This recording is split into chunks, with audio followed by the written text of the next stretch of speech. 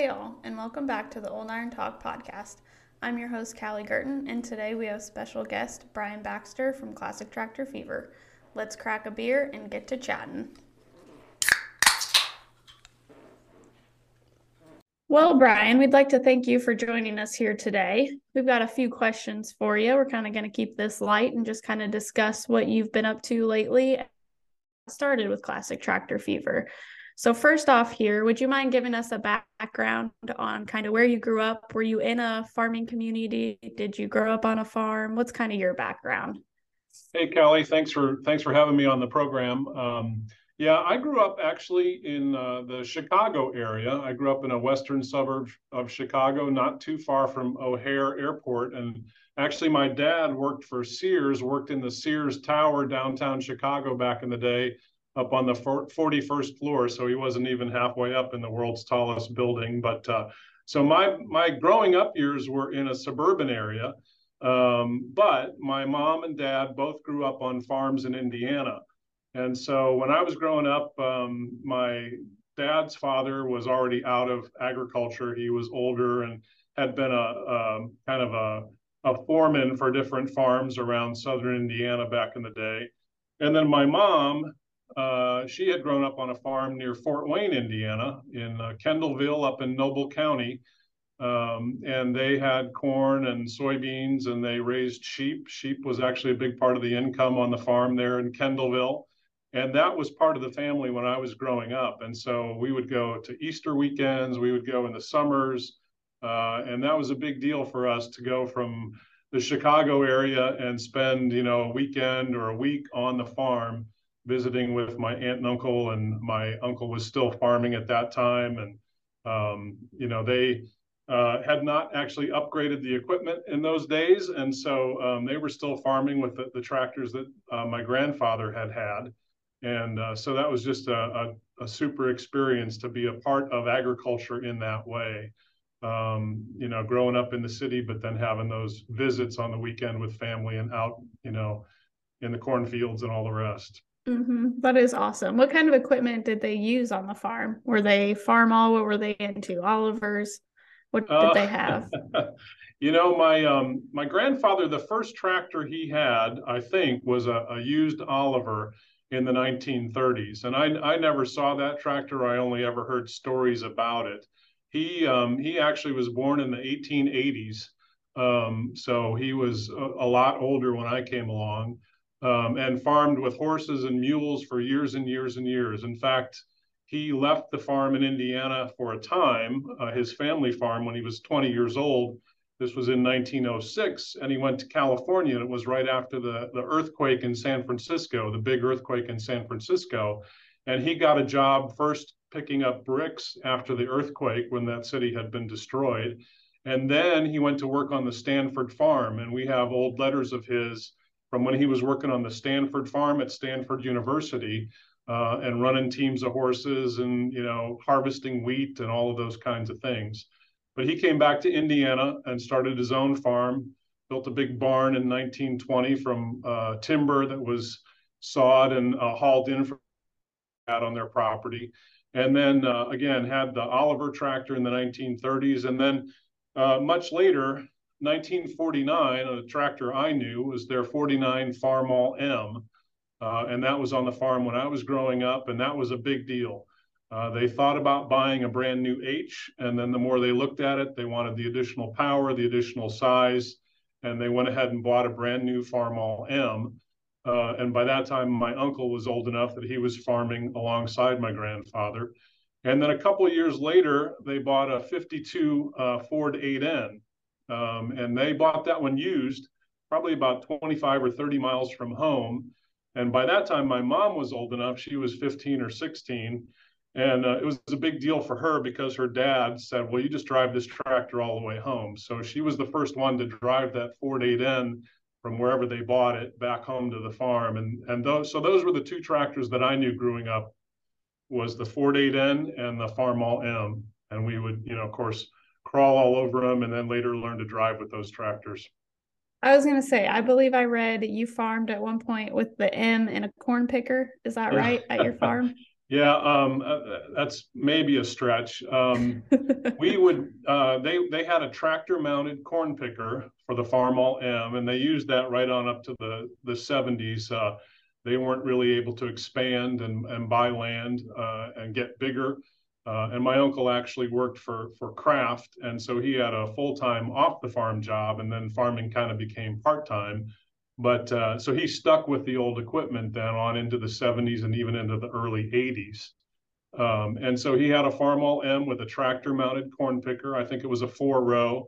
We would ride in the wagon behind and have that ear corn come flying at us, you know.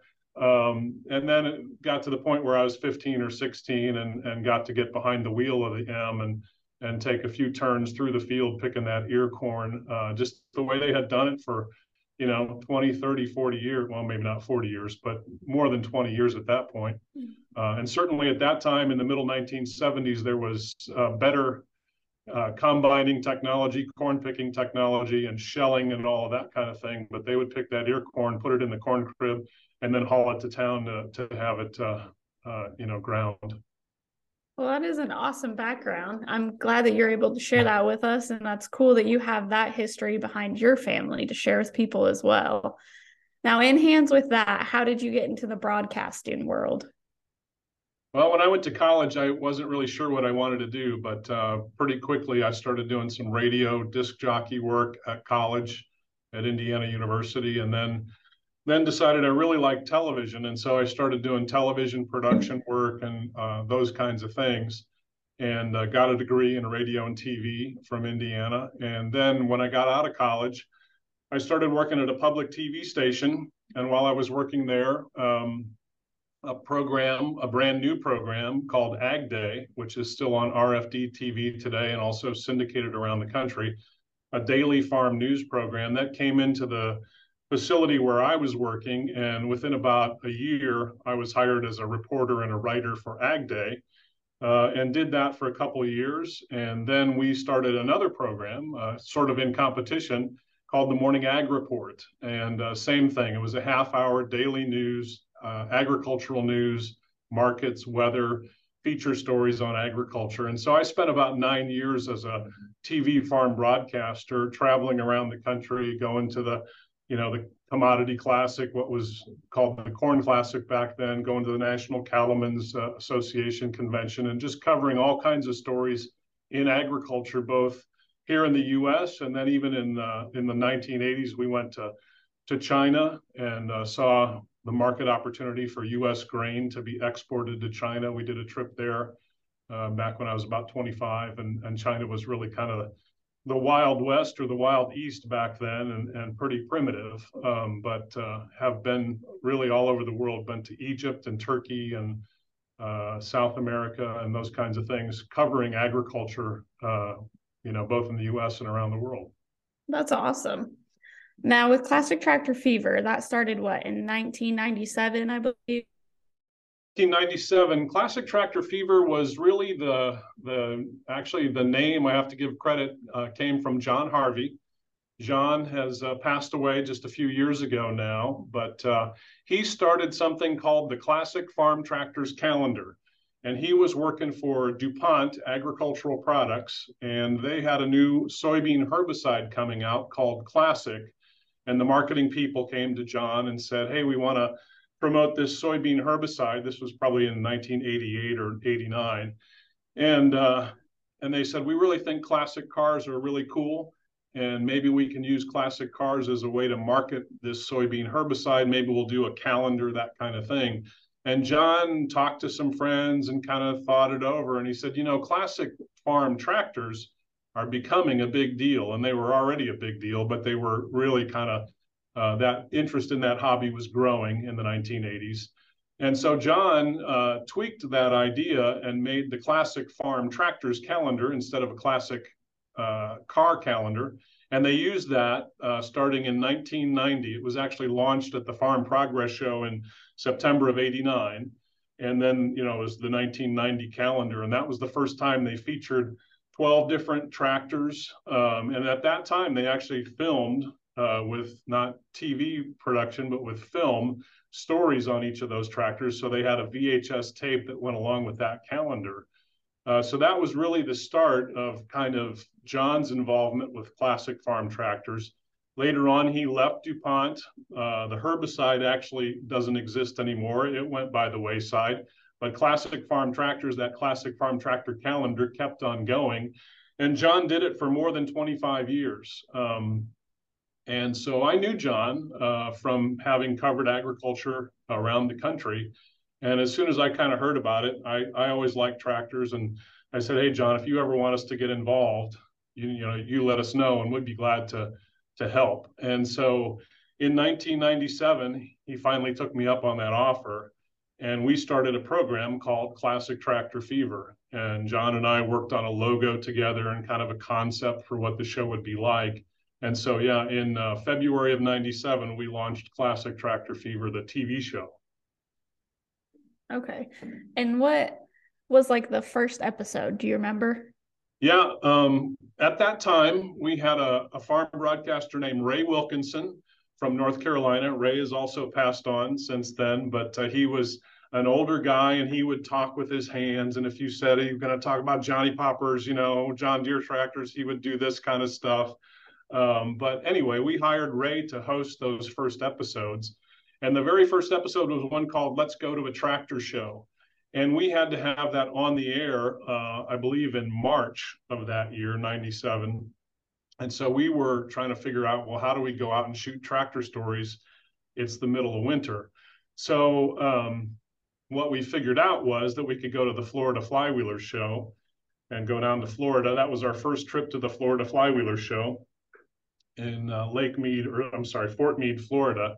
And so we gathered up a bunch of stories, including one of our first stories was not about a tractor, but it was about a bus that a tractor collector had painted green and cut so that he could haul a tractor on the back of it and made it into kind of an RV. So it looked for all the world like a John Deere bus. And that was one of our first stories. And then also at that show, we gathered a story about actually a tractor wedding. An older couple had gotten married. He was an Allis Chalmers collector. She was a John Deere collector. So it was kind of a mixed marriage. She rode in on a John Deere. He rode in on an Allis. As part of the vows, he had to promise to take care of her John Deere tractors. And so it was just a really neat experience to go to the Florida Flywheelers for that first time way back in 1997. And since then, we've been back to that show several times, and it's grown exponentially. You see a lot of unusual things at tractor shows, no doubt about it. But you might be surprised to find that romance can also be on the agenda. At least it was when we visited the Florida Flywheelers and captured the unique story of Barbara and Jack.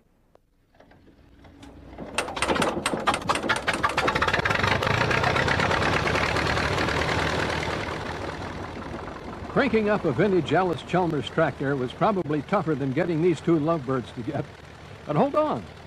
Some might say this happy couple has something to fight about. She's fond of John Deere's, drives her late husband's bright, shiny 1930 GP in parades, and Jack, well, he's a Major League Allis Chalmers collector. My oldest one is 612 Allis Chalmers in 1918 or 1919. We don't know for sure. And then they range right on up into the Deutz Allis, which is in the 90s. And I have almost one of each model. Even though they don't agree on which tractor nameplate is best, it hasn't slowed down their courtship. This is a match made at a tractor show. We were at Zolfo Springs at a show, and I was going to get a T-shirt made. And what the T-shirt was going to say is, wanted a lady with AC tractor. Please send picture of tractor. So I got a picture of a John Deere tractor and got introduced to Barbara. In fact, the president of our club was the one that was trying to get us together. And when he would call me about business, he would say, have you heard from Jack yet? And I said, no. And he'd get off the phone with me and call Byron, Illinois and say, Jack, why don't you call Barbara? Call her, he finally did. And today they're together, ready for one of the most unusual weddings you will ever see. We're getting married. Yeah, we're going to be getting married, and I have met myself a very nice gal that loves to collect tractors also. The only problem that we're having so far is she has John Deere's and I have Allis Chalmers, but we'll work that out.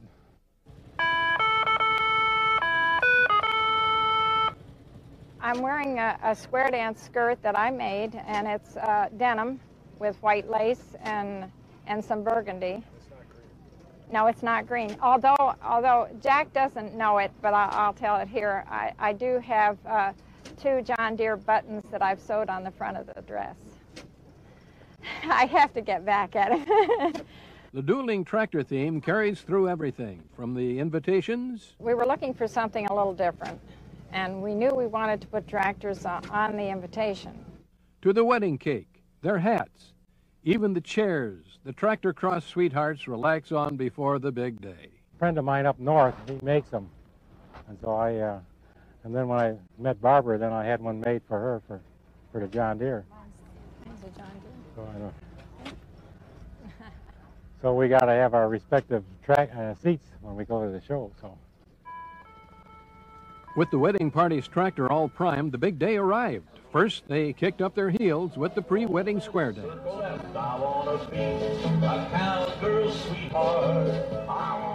And then the big moment. The crowd assembled. The groom rode in on his beloved Alice Chalmers and nervously awaiting his bride. But no worry, she loves him dearly.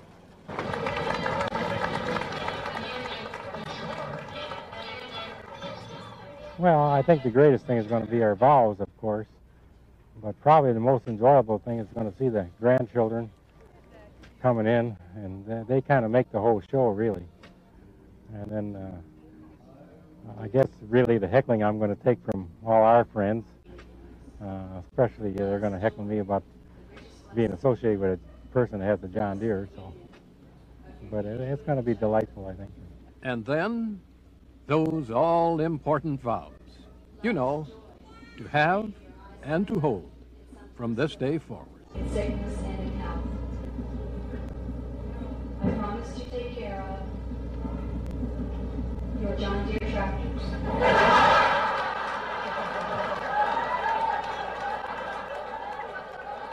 Usually it's either 2 people that own John Deere get together, or 2 Alice Chalmers people, or international, or whatever they happen to be. So this is going to be just a little bit different. He's going to drag my John Deere with him wherever we go. By the authority vested in me under the laws of the state of Florida, I now pronounce you husband and wife. And kiss the bride. Then pretty quickly we started doing stories about, you know, tractors Dad had, and fathers and sons, and, you know, collecting together or collecting the tractor that was part of the family history, those kinds of things. That's awesome. Okay, I read about the Alaska Plow Day. Did you go to that? I did. Yeah, that was another one that John Harvey came up with that idea. He had heard about this plow day that they did. There was a tractor club in Anchorage, Alaska, and each year they would do a big parade through Anchorage. And then in the spring, in May, they would do a plow day out at a place called Palmer, Alaska, just not too far from Anchorage, probably about an hour away. And there were some fields there, and there were mountains all around. And we went there and visited with collectors from around that area. I think we had about 100 tractors in the field, unbelievably, in Alaska, classic tractors, but a big John Deere was the one that was really the standout, and that's one of the ones we featured in the video we did from there. Alaska. The name alone brings to mind a wintry wilderness of ancient glaciers and massive mountains.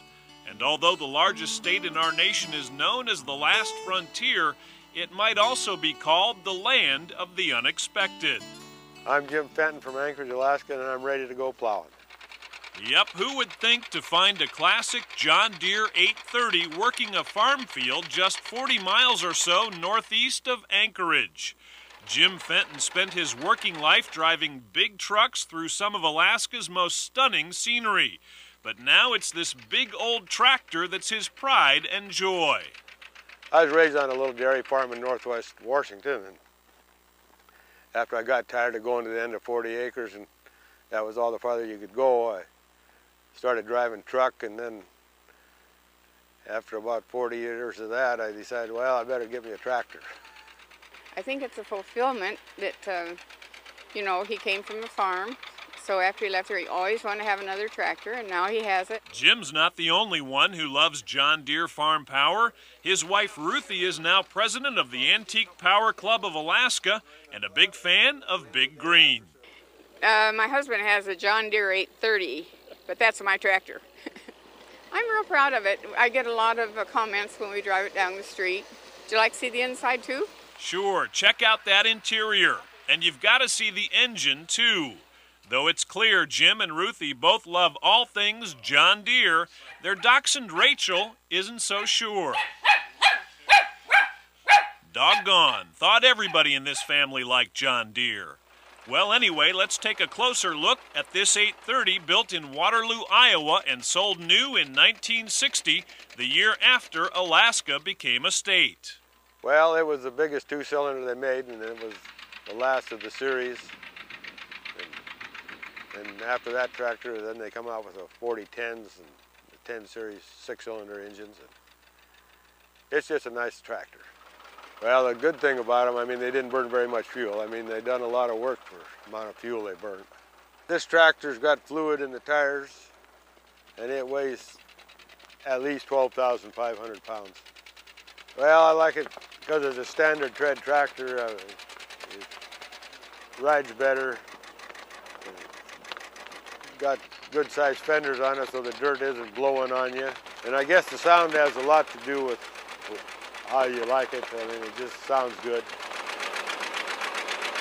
The last of John Deere's long line of two-cylinder tractors, the 830 was equipped with a wide front end, power steering, a sturdy diesel engine, and nearly 70 horsepower at the drawbar. Yeah, it feels, it pulls good. I mean, it don't die off on a hard pull, it just keeps pulling. Maybe a little smoke starts coming. It's good. I mean, it took them a long time after they quit building two cylinders to get the fuel economy back and what they're using today. I've got a block heater on this thing, but just in case I want to run it someday when I'm stupid and really cold, but it starts good. Anyhow, it just takes a little while to warm it up, so with the starting engine, but it gets warm. Jim's 830 has been featured on the cover of Green Magazine. He bought the tractor in Washington State and got the 777 six-bottom John Deere plow from a farmer in Nebraska. I had an ad in the Green Magazine wanting a plow, and he called and we talked. And when he hung up, I heard him, or just before he hung up, I heard him talking to his wife, and he says, "I thought I was calling Arkansas." And he says, "The phone bill will probably be more than I get for the plow." The moldboards had black paint on them, and when I started off in second gear, making the first pass, I was wondering what I bought, because I wouldn't hardly pull it. The paint on the muffler started burning, and finally I got the paint wore off, and then it pulled it pretty easy after that. But I didn't know if I'd bought too much plow or not. No, it's not too much plow for the burly 830, at least not in the soils of Alaska's Matanuska Valley. And for Jim Fenton, a chance to plow with a farm tractor that's now more than 45 years old is a chance to relive farm life from days gone by. You can see that you've done something. And it's just the old-fashioned way of farming, but that's the thing of the past nowadays. But yeah, that was an amazing experience to look at the mountains of Alaska and to think about, you know, you wouldn't think in May that Alaska would be a place you'd want to be, especially, you know, plowing in a field. But it was a beautiful day. There were mosquitoes out. You had to kind of dodge mosquitoes and that kind of thing. And yeah, it was a great experience. I bet that would be amazing to just go to Alaska in general. But for that would be so much fun. Yeah. Okay, we're going to take a quick commercial break here. When we come back, we'll talk with Brian more about his journey and where Classic Tractor Fever is headed. Hey, all of us at Classic Tractor Fever would like to take a minute to thank all of our viewers and subscribers. We've reached a big milestone, 100,000 YouTube subscribers and growing. If you're not a subscriber yet, be sure to hit that subscribe button so you can keep the Classic Tractor stories rolling. Thanks again for catching Classic Tractor Fever. Okay, and we're back. Brian, I've got another question for you here, kind of tying into what we were talking about with the Alaskan Plow Day. Do you have a top story from over the years since you've been doing this? Well, it's pretty hard to narrow it down to one because we've done, usually we have anywhere from 4 to 6 stories in a show, and we've done 25 years worth of shows. And so that's, a few hundred tractor stories that we've done over the years. We have often had guys tearing up talking about the tractors that they've restored, the tractor that their dad had, and they found it came back home.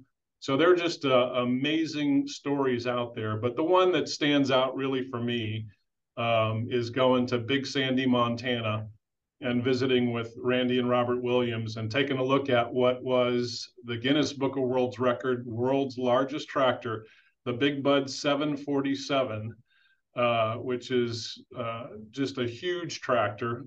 You look at a Big Bud that's smaller, like a 450 or a Big Bud 550, and you think, well, that's big, but I've seen big tractors, and that's kind of what I thought. I'd seen a couple of those tractors. I'd stood next to them, those kinds of things. But we went to Big Sandy, Montana, and got out there with that Big Bud 747, and it's so amazing. I mean, the wheels are 16 feet. They're just so huge. I rode along as they kind of chisel plowed in a field, and we videotaped that. And stepping outside the cab to shoot them in the cab, it was like you were on a patio. I mean, you could have set up a couple of lawn chairs just in the deck that was beside the cab, and then inside the cab, and the space that they had, how big that tractor is. I remember, I think it was Randy was looking at the tractor, and I said, what do you think about it now that you bought this, you brought it home? And they were using it. I mean, it wasn't just a collection. They were using it in the field. It would plow an acre a minute. And I said, what do you think of this, Randy? And he looked back and he went, right now, I think it's pretty awesome. Just thinking about it, I don't think we have a building we can put it in. So it's just working this huge acreage out in Montana, and really an effective tool for them. I mean, they bought it. This was 1999. It was built in 77, I think it was.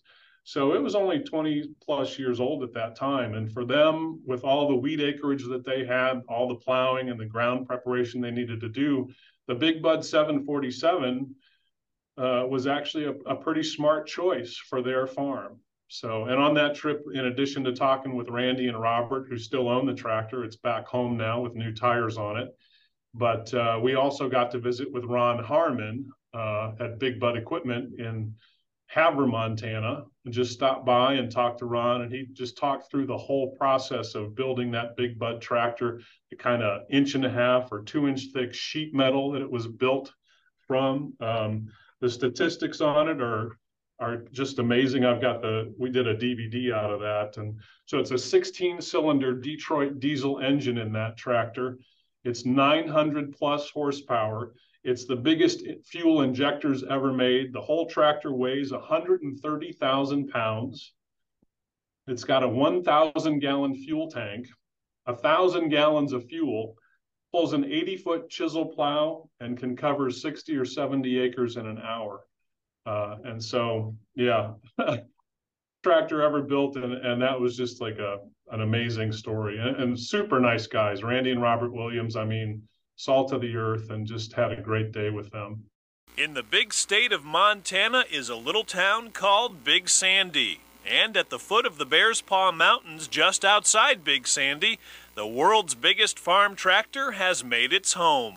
It was in Guinness's Book of World Records as the largest farm tractor ever built. I think it still holds the record.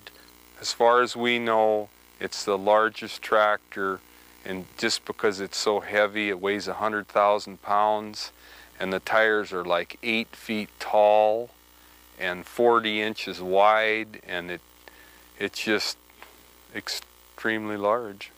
Brothers and lifelong farming partners, Randy and Robert Williams own this massive machine. It's the Big Bud 747, an awesome farm tractor that stands over 14 feet tall carries 1,000 gallons of diesel fuel, and with a 16-cylinder turbo engine, delivers more than 900 horsepower.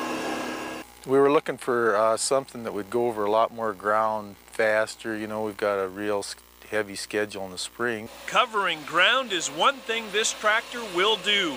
You're looking at an 80-foot wide cultivator that these full-time farmers use to prepare more than 12,000 acres of small grains each spring.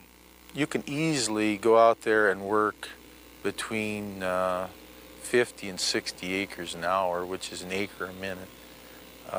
It burns, you know, anywhere from 3/4 to a gallon per acre of fuel.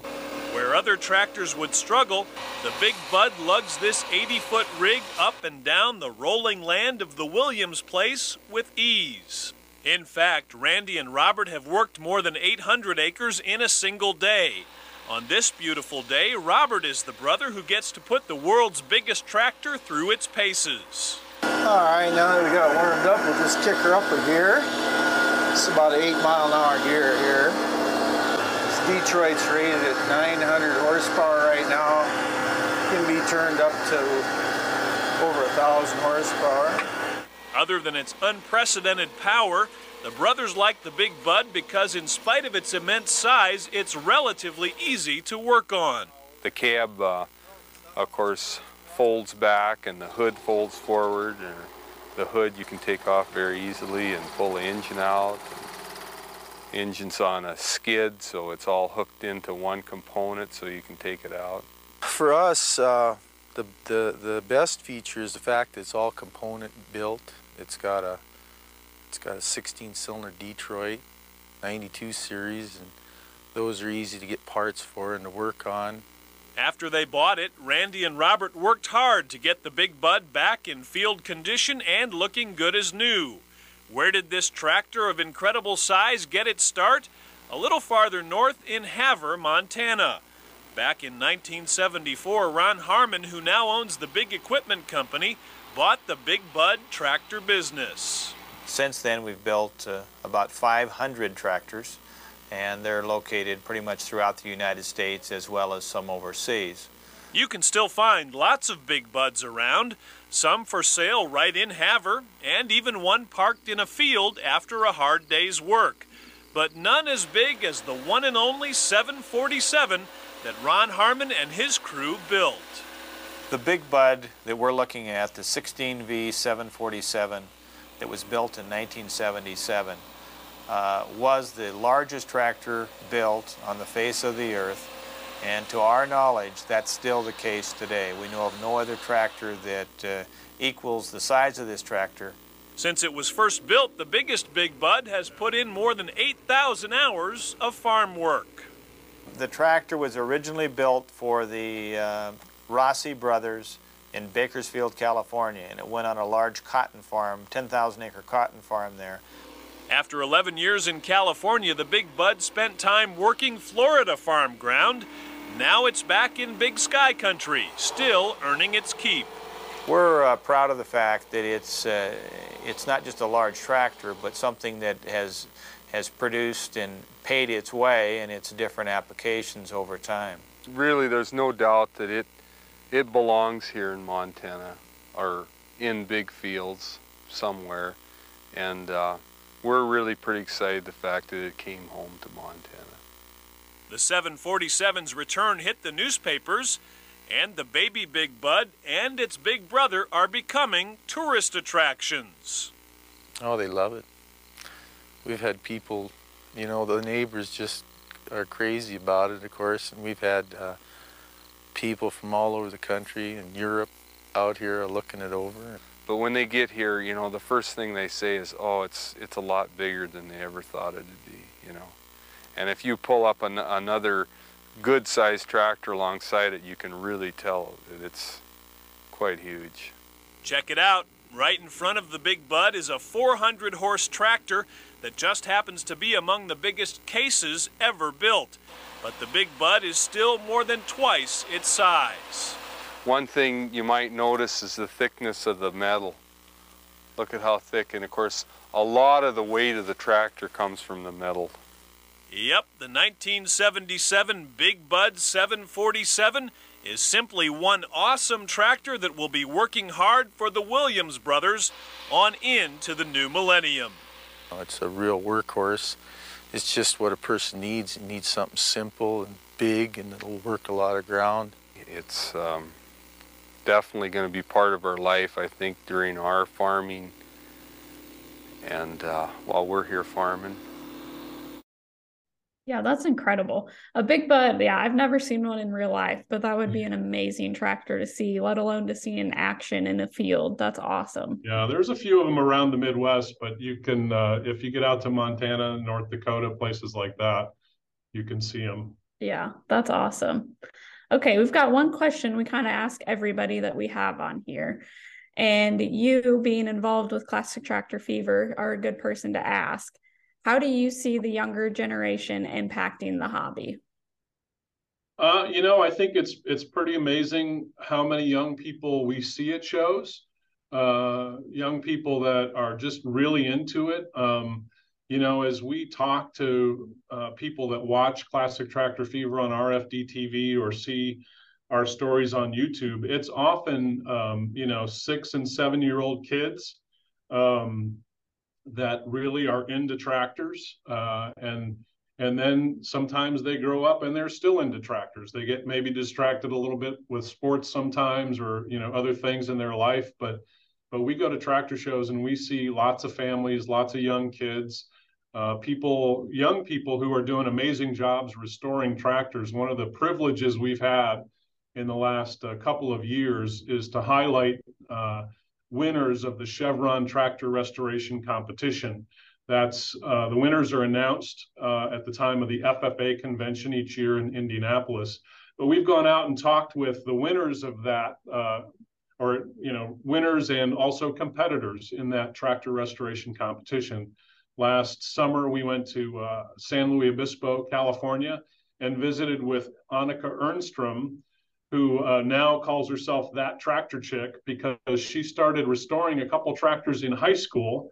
She's, I think, just barely turning 20 now, but she started her own tractor restoration business out of being a part of that competition. She was the national winner, got a $10,000 prize that she could use for scholarship or other things. She restored an Allis Chalmers WC and won that competition. Brian Holst from Almond Vintage Power is one of the judges for that. So he knows well all of those kids and everything that they do to make these tractors come back to life. And these kids, they learn so much. They learn not only the mechanics, but they also learn skills about how do you source parts, where do you go to find parts, how many people you have to talk to learn how the tractor worked and what it is you need to rebuild and who can I turn to, those kind. And so it's just a great experience. And I think, we're training up another generation of people with Classic Tractor Fever.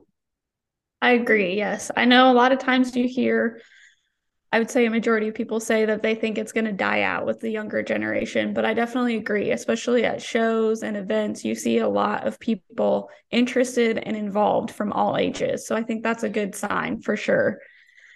Okay, one thing that we feature on Old Iron Garage is we, in our database, have broken down the tractors by eras. And I wanted to ask you, Brian, while you were on here, do you have a favorite era of tractors? That's another one that's hard to narrow down because there's something to like from every era. I probably have to say the 1940s. When you came out with when Farmall and International Harvester, 1939, they came out with the letter series tractors. So the A, the H, the B, the C, and the Farmall M. And it's a Farmall M that's probably, the one that's most meaningful to me. My mom used to, even though she was long gone from the farm, she used to talk about that Farmall M, and she just had a real affinity and a loyalty to it, and I did as well. And to have the ability to drive that tractor and be around it, it was great. And so if I had to choose, I'd probably say the 1940s. You can make a case for the 50s and the 60s as well. The styling and the power of those tractors You know, they just kept making things better and better as they went along. And, you know, 50s and 60s, you get more into the muscle tractors. And the other neat thing that I like about that era, and it was true earlier as well, is you still had all those different nameplates. You had the Olivers, you had the Farmalls, you had the John Deeres, you had Minneapolis Moline, Allis-Chalmers. You know, we're kind of narrow now with the number of different names that we have. Ford was big in the tractor business in the 40s, 50s, 60s, and before, obviously. But again, we're a little more narrow than we used to be, and to see all those different names in those eras, and it's just fascinating, really, to look at all the different brands and the styles that they would build. It is, yeah. It's crazy to me. You've been to little old Nokomis, but even here, the history behind how many dealers used to be here, there were like 4 or 5 different tractor dealers. And yeah, like you said, to look at it now, it's a really niche market with how many there actually are left. Right. So that is crazy. Okay, well, a couple more questions here. We're getting close on our time, but what is ahead for Classic Tractor Fever? Well, we have continued to try to be reinvigorating our show. We're always looking for stories. We had our crew out at Rolog, Minnesota last fall. And so we're just now finishing up a story on the Western Steam Threshers Association. That's going to be on at the end of April here in 2023. And what an amazing thing to look. That was a big Rumley Expo at that show. And so to look at Rumley trucks and Kerosene Annie, which came out of a museum in Boise, Idaho. It was in a glass case, didn't run for about 20 years. And the collectors fixed it up, and it was plowing at that show. And so that was a big deal. That's one of our new shows coming up. 2023, we're also going to go out and visit with some more winners or competitors in the Chevron Tractor Restoration Competition. We're heading to Maryland to visit the Tuckahoe Steam Engine Show out on the eastern shore of Maryland and take a look at some steam power there, as well as classic tractors. We'll gather stories and spin those out into different shows. And so, you know, 25 years we've been churning out tractor stories, and I don't think we're anywhere close to having told them all. There's plenty of tractors still to chase, plenty of collectors who still have great stories about tractors they've found, restored or kept original. Just lots and lots of neat things to go out and do. Yes, there is, for sure. All right, you got to tell us, how does someone know if they have Classic Tractor Fever? Well, you know, if you can't look your wife in the eye when she asks how many tractors you have, you might have Classic Tractor Fever. That's a good answer. If you built another building just for your tractors, you might have Classic Tractor Fever. So yeah, I like that. There are lots of ways to do that. Yes. Okay, can you let everybody know, besides airing each week on RFD, where else can they reach Classic Tractor Fever? It's been really interesting to watch. Our Facebook page is really active. There are usually updates every day or two. We share lots of photos. We share videos of tractors plowing in the field. We share information about upcoming shows. We share information about Almond Vintage Power auctions and you know, some of the stories that come out of that, as well, you know, tractor school at Almond Vintage Power and those kinds of things. And so we have, I think, something like 150,000 followers on Facebook. So if people haven't connected with the Classic Tractor Fever page on Facebook yet, that's something they might think about doing. And then just recently, in the last month or so, we've gone over 100,000 subscribers on YouTube. We share stories on YouTube every week, just kind of a taste of different stories that we've collected around the country. And so we have, like I say, about 100,000 plus subscribers on YouTube, still growing, still getting lots of interest and lots of great comments there. And then, of course, RFD TV, we're there each and every Saturday with shows. And we're always trying to highlight different shows around the country, promote them, and get out and get more stories so that we can make fresh content. Sometimes that's a little challenging, but we do our best to try to keep it fresh. Well, Brian, we want to thank you for coming on today. It's been great talking with you. And we would like to probably invite you back another time to check back in throughout the 20 and 23 season. We're excited to see where Classic Tractor Fever is going and what you guys have in store. So thanks again for joining us. All right. Thanks for catching Classic Tractor Fever. Again, we would like to thank Brian for joining us today, and we encourage everyone to go check out ClassicTractorsTV.com. If you have a show or event coming up you would like to promote, contact us for information about ad space during our episodes. We also encourage you to submit your collection photos to info@oldirongarage.com to be featured at the end of our episodes. Old Iron Talk is now streaming everywhere you get your podcast, so don't forget to give us a follow. To connect with other collectors and hobbyists, please visit us at oldirongarage.com. Thanks for listening.